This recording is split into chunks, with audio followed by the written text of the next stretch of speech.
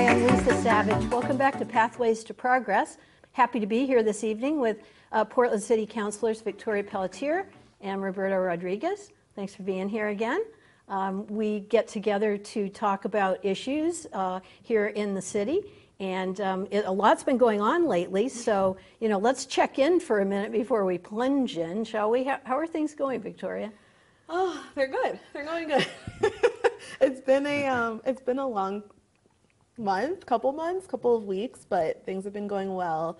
I just celebrated my sixth month anniversary as a counselor, and that felt really exciting. You made it. That's right. That's right. I made it. And it kind of felt like something, like a milestone and I'm just a big milestone person anyway. So I was like, oh my gosh, I've been doing this for 6 months. And, every day has been a new adventure, really. So, yeah, it's been good.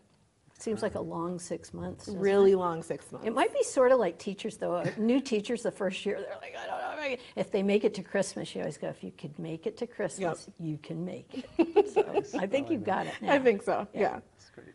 It's been, we've been so busy since we last had our show, right? We've done a school budget, we've done a city budget, we've done all sorts of other work. There was a school election. There's been just so much activity in the city. And yeah, it feels like it's just exhausting. Yeah. But onward. Yeah. Nonstop, yeah. But you now have a grasp of ranked choice voting because you've lived it and you've taught it, explained it to people several times. So ranked choice voting came into the school board election. Yeah, so we had, I had a personal encounter with ranked choice voting and got to find out how the city decides ties. But this week we had a school board election with two open seats, two open at-large seats and one open District 5 seat, and a really contested race in terms of how many candidates there were. There were 12 I think, total candidates. Yeah, that's for both. Yeah, so the ranked choice voting came into play. Sure. And the runoff tabulation came into play. There were no ties. It was a little bit cleaner. I think they got it figured out in like 15 minutes after they did the runoff. Tori, if you want to talk a little bit, I think maybe we have a lot more to say about what happened before the election. Yeah, I think the only thing I will say for post-election is the most interesting part is that they will have to run again for the November seat, and I think that that's something that wasn't like widely known by individuals. So the two individuals that won will only have it until November, and then they will have to run again. So they're essentially going to continue campaigning throughout the summer and throughout the fall. So even though they won the seat, it's not like they have it for that long. And so that part's really interesting because, I think that they'll have to get papers again for the November election probably by the end of this month. And so it's like you're doing it over again and you're running again, running another campaign, doing the same thing. So I think that will be interesting to see who comes out to run again for the November seat. And then that, I think, will be a full term. So, yeah. Those two seats are Anna Trevorrow's and my school board seats because we left with a year left on our 3-year term. Right. So that's why this is such a short term. And both you and Anna left to serve on the city council. Yeah. So, versus Jeff Irish, he resigned from the board a year into his term. So the District 5 member now, or elect Sarah Bryden, will be there for the next 2 years, and then she'll have to run if she decides to for a full term. So did your candidates win? Am I allowed to say that? I'm sure you had preferences when you ranked them. You probably had. Yeah, well, I endorsed two of the two at-large candidates that won, Ben Grant and Sarah Lent. So I knocked on doors for them. I did lid drop for them. I canvassed for them. So I'm excited. I'm ecstatic to see them there. I think they're strong candidates, and they're who I want to represent our schools at this time. On the District 5 seat, Sarah Bryden I did not endorse her officially. I live in District 5, and that's who I was rooting for. Her and Liz Capone Enriquez were the two candidates that I was pulling for. Liz came in 3rd place. But I'm personal friends with her. I'm a strong believer that her heart is in the right place, and she's just ridiculously smart. So I wanted her to get a chance. And Sarah Bryden is going to represent the district well. There were a couple other candidates in there that I know very well that were not aligned, I would say, with the same values that I've seen voters ask for in our schools and some of the work that we've had to advance over the last several years. So by far, Sarah Bryden, was in my opinion, the best choice, and voters, picked her. So there were some pretty conservative candidates, I think, among those 12, right? Yep. People that are unhappy with the direction that Portland's moving or the Portland schools are moving, of being more inclusive and more equitable and having those values and those goals. Do you want to talk about any of the campaigning that went on, or? Yeah, I mean, the first thing that's just frightening, and you have really what you would only see at this time as national, talking points and rhetorical talking points that are really incredibly conservative and far right groups are bringing out there. So they're talking about critical race theory in our schools. They're talking about sex education, and they're complaining about all the equity work that the schools are doing, saying that that's not where our attention should be and where our investments should be focused on. And then the language that they use to knock on all that is incredibly problematic, because we know that all the equity work and all the investments that we've been pushing for in the schools is specifically to help the students that we've recognized through achievement data, through enrollment in AP classes, and all the markers that we know are conducive to success post graduation. We know that these kids are not getting the same services. So when we invest in them, when we try to advance them, and you see this pushback, it's incredibly problematic.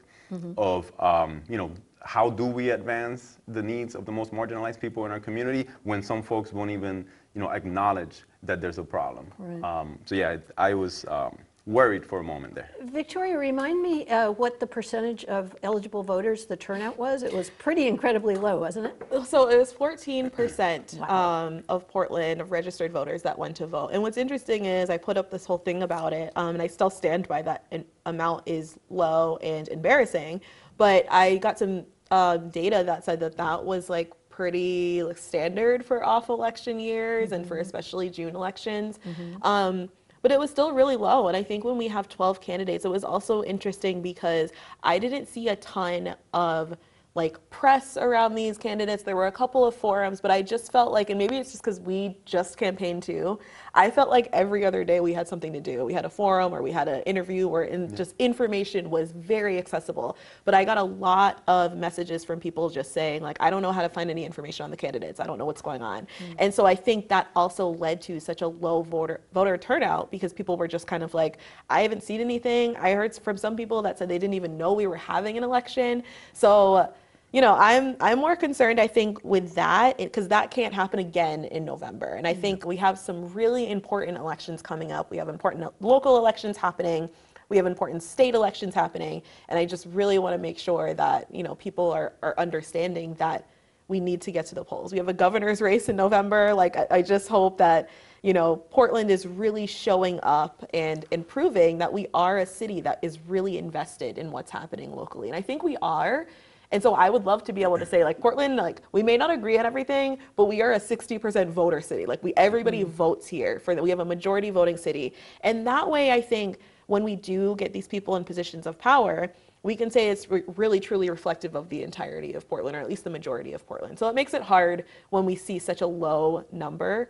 And it's just concerning, I think, for future elections. I hope that doesn't happen again. Yeah, well, you're a good leader for that, and I think the young people especially. I noticed that you invited the King Middle School students into the council chamber since I've seen you last. And there were some really fun-looking photos on social media of the kids in the chambers. How did that come about? Oh my gosh, we had so much fun that day. So King Middle School had a climate awareness rally. So they marched from King Middle School all the way to City Hall, which was really exciting. They made signs. They were holding their own protests, and they were raising this awareness. And they had speakers. They had performers that were singing. They were singing and dancing and playing instruments. And I was there supporting them along with two other counselors, Councilor Zaro and Councilor Fournier. And then we all were kind of what if we just invited them inside and took them on a tour? It was very unplanned. Okay. Luckily, the city manager was there, and Councilor Zaro ran up and asked, and she said yes. And we were okay, we're going in. So it was cool because we were okay, 2 lines, and then everyone's going to merge into one. And we're going to be really quiet. We're going to go up to council chambers. And that was also really great because when you tell, a bunch of 11 to 12-year-olds, we're going to be really quiet, that doesn't always happen. So it's just hearing everybody come up the stairs. But I mean, it was great. They filled into council chambers. They got to ask questions. They came up to the microphone and they were practicing giving public comment. That's so and great. I think they had a really great time. It was more fun because it wasn't planned, and it was just something that we got to experience with them together. So that was really cool. But that's the kind of thing that creates future voters. Oh, right? absolutely. Then they're Yeah. excited to be old enough to cast their first Yeah, vote. it was and really, so really forth. fun. Well, as long as we're on the subject of schools, I also noticed this week that some data came out about middle schools, about disciplinary data in the Portland School District that was concerning.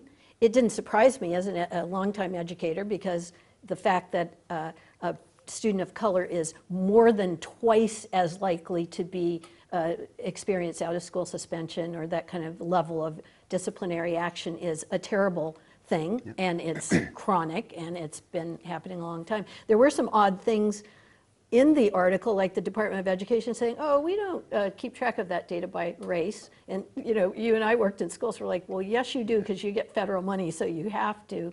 But do you want to comment, Roberto, on what the data said to you? Yeah, so I think let's start with why this data was presented to the school board in the first place. A couple of weeks ago, or like 3 weeks ago, middle school students over at Lyman Moore and Lincoln set up a protest so that they can share their experiences of having had both staff and students harass them with either racist statements, homophobic statements, and just like hurtful things. And when it involved the school culture, they felt like a protest was the way for them to express themselves.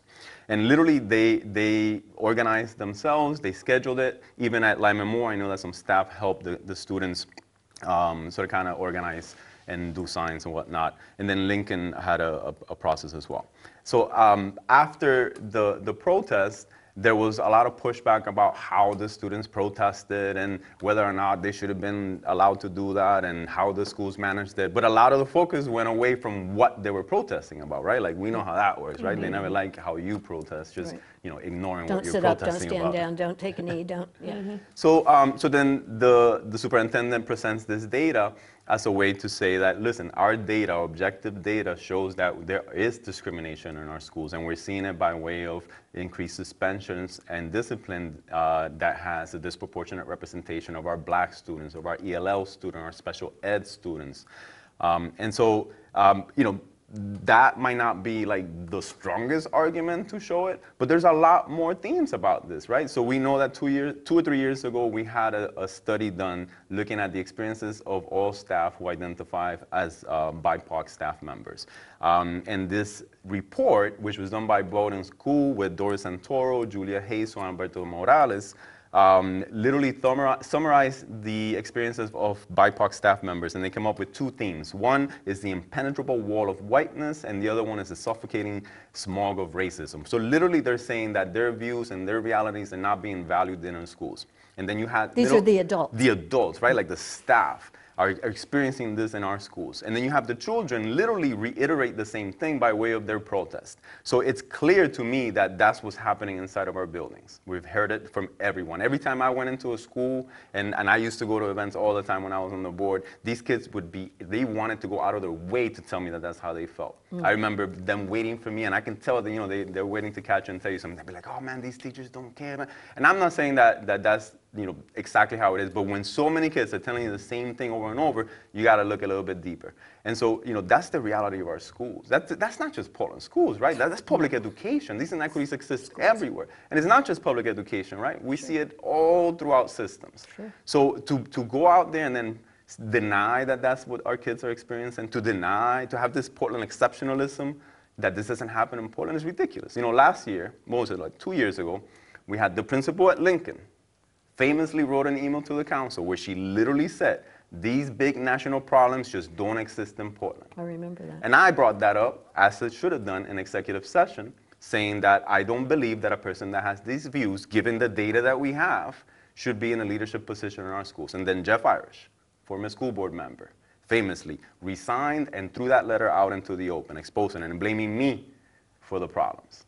Right? I had forgotten that was executive session until he revealed because of course personnel matters are private and held not in front of the public. And so, when you have leadership that's denying the reality of our students and our staff, how could people out here in the city sit and say that we don't have those problems in our schools? They're telling us over and over again. I've heard students at Lewiston High School say that there are those problems. I've seen students at Bangor High School say that there are those problems. And I taught in the Carrabeck School District for many years and the Messalensky School District before that up in Central Maine. There were those problems.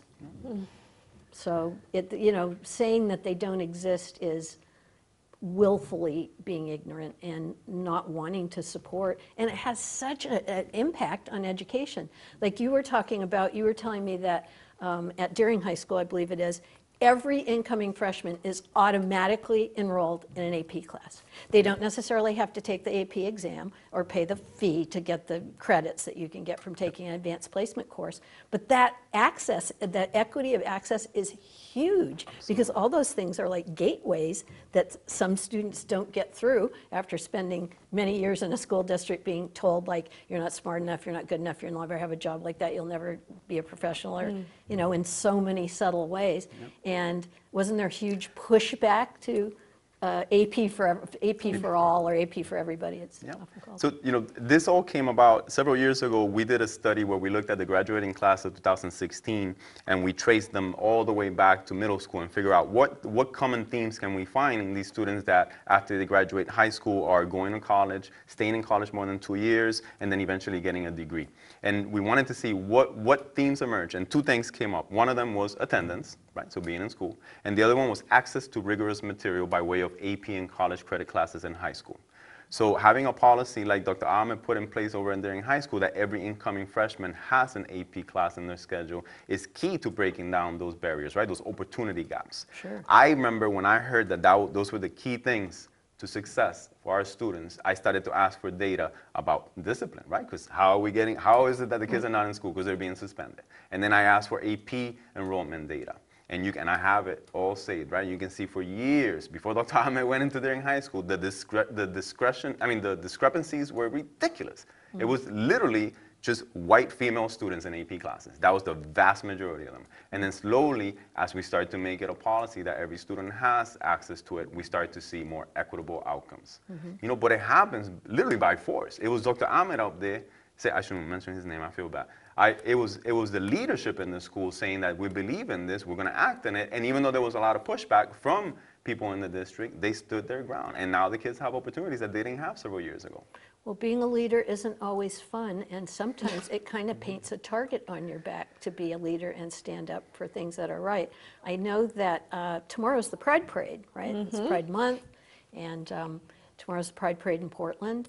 And I think, Victoria, that you were telling me that there have been some disturbing reports of possible disruptions tomorrow and safety issues. Do you feel like talking about that? Yeah, and I think it just happened, so I feel like that's why I brought it in here today, and it feels like it's just adding to me feeling a little bit frazzled. But there were messages that I was getting from individuals in Portland and photos that I was getting that there was concern that there was a Proud Boy presence. That How? Like, how were you receiving it? Just on Instagram, Okay. in my direct messages. Okay. So people were sending me photos, or people were sending me direct, screenshots of other individuals saying, here's what I saw. And I just think that there is concern that there's an existing Proud Boy presence that's going to make themselves known tomorrow at the Pride Parade.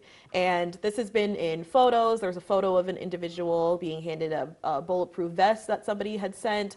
There was a post about a potential White Lives Matter counter protest that would be happening tomorrow. Counter protest to Pride. Counter protest to Pride. White Lives Matter is a counter protest. Yeah, it doesn't really mesh, but I think it's just basically there are groups here and there are individuals here that want to make their presence known in opposition to anything that is celebrating any marginalized identity. I think I said this earlier, it could be Pride, it could be a Black Lives Matter protest tomorrow, but any event that is in celebration of a group that has been historically underrepresented. We have individuals that don't think that that's good and want to show up in counter protest to tomorrow's celebrations. So I had some conversations before I got here with the city manager and with other councilors, and everyone is aware. They don't think that there is an issue. All of this has been monitored by city staff and by law enforcement for the past couple of weeks. They don't see anything that they said was out of the ordinary,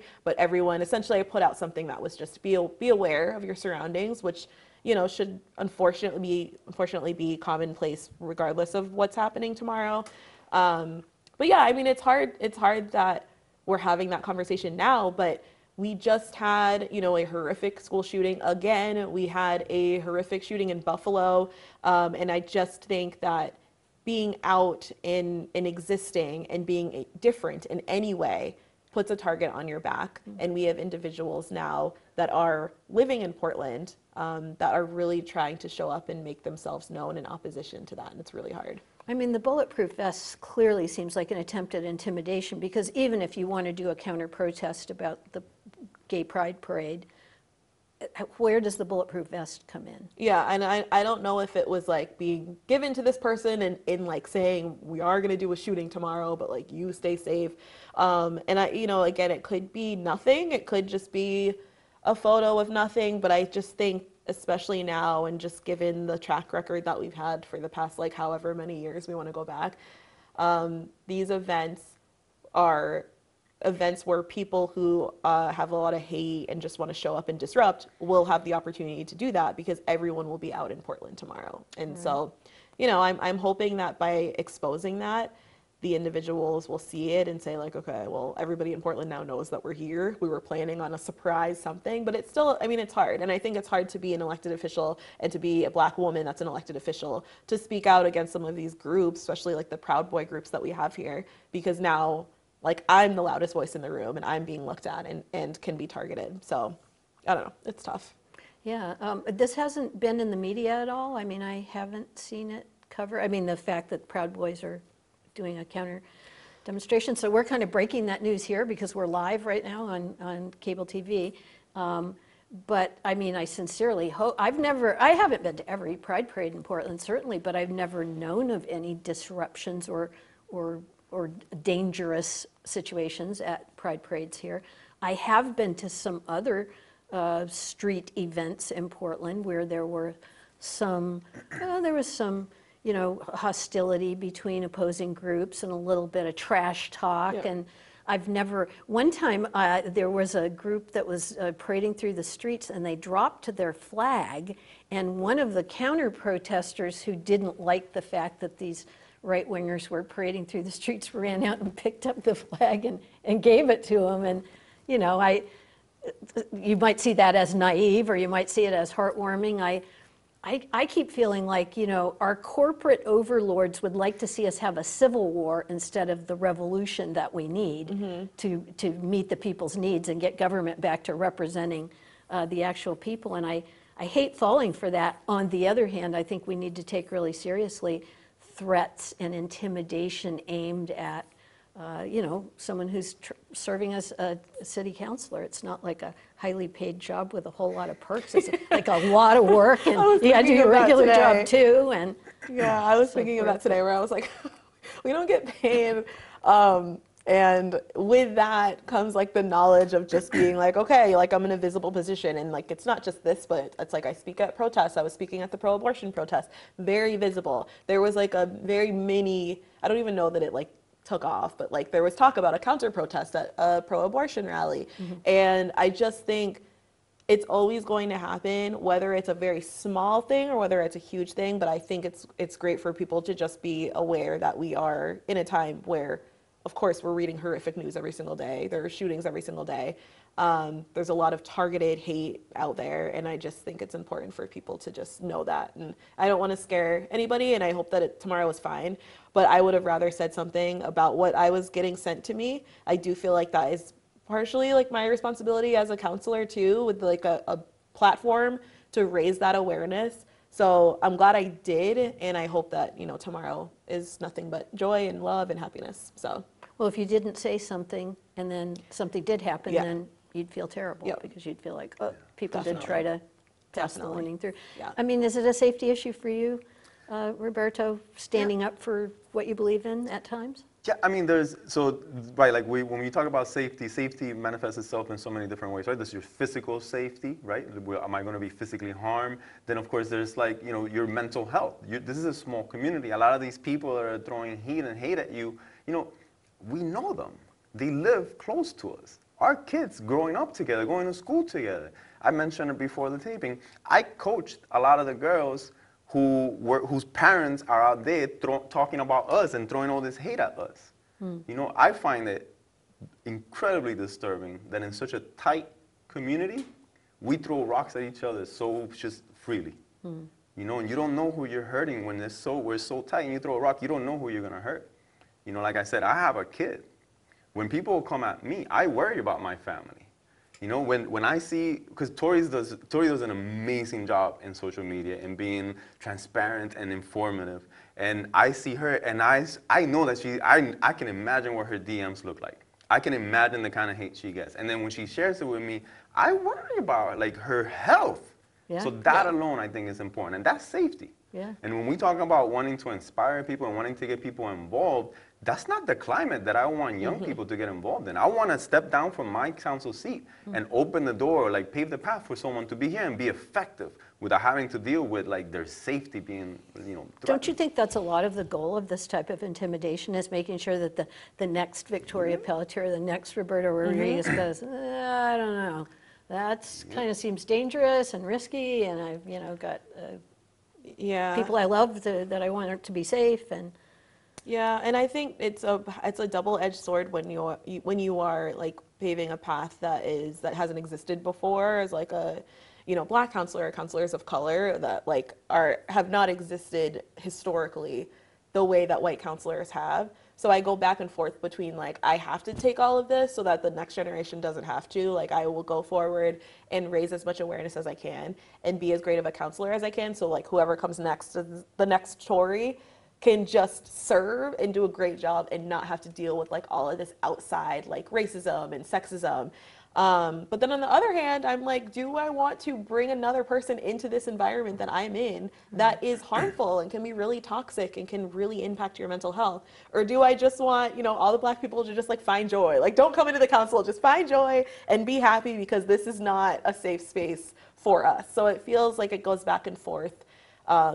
Depending on the day, like last Monday, we had a really challenging council meeting for me personally, and I spoke up about how hard and frustrating it can be to exist in these spaces that are harmful and can be harmful to like Black women, especially young Black women, when I'm trying to speak up and I'm getting shut down and I'm getting disrespected. So, every day it changes. But yeah, I do think individuals want to make sure that we are silenced and want to make sure that we don't speak out anymore. And because of that, it's now I have to speak out. I have to continue to do it, because if not, if I get silenced in any way, then they have all my power. So I need to make sure that I'm continuing to speak up and really thinking of the younger generation, especially like all the kids at King who I hope someday want to be involved. I have to be a role model for them and continue moving forward in the face of all of this stuff that comes at you, especially I think when you're a counselor with a platform and somebody that uses Instagram the way that I do and someone that uses social media the way that I do. So, it's tough, but I think like I focus on what am I doing this for and who, and it's always the people that are going to come after me, and I hope that I can make it a little bit easier for them. would you